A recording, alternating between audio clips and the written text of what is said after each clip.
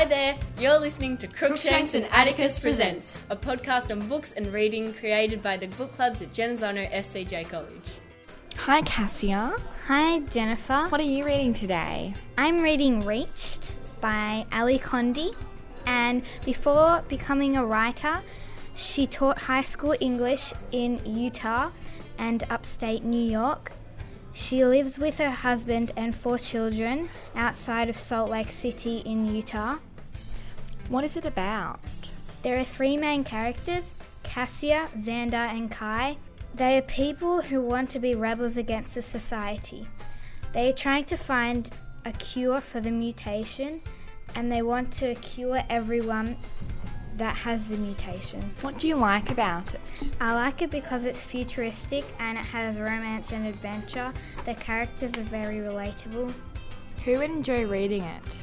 Everyone who likes romance, adventure and futuristic books. Describe the book in one word. Amazing.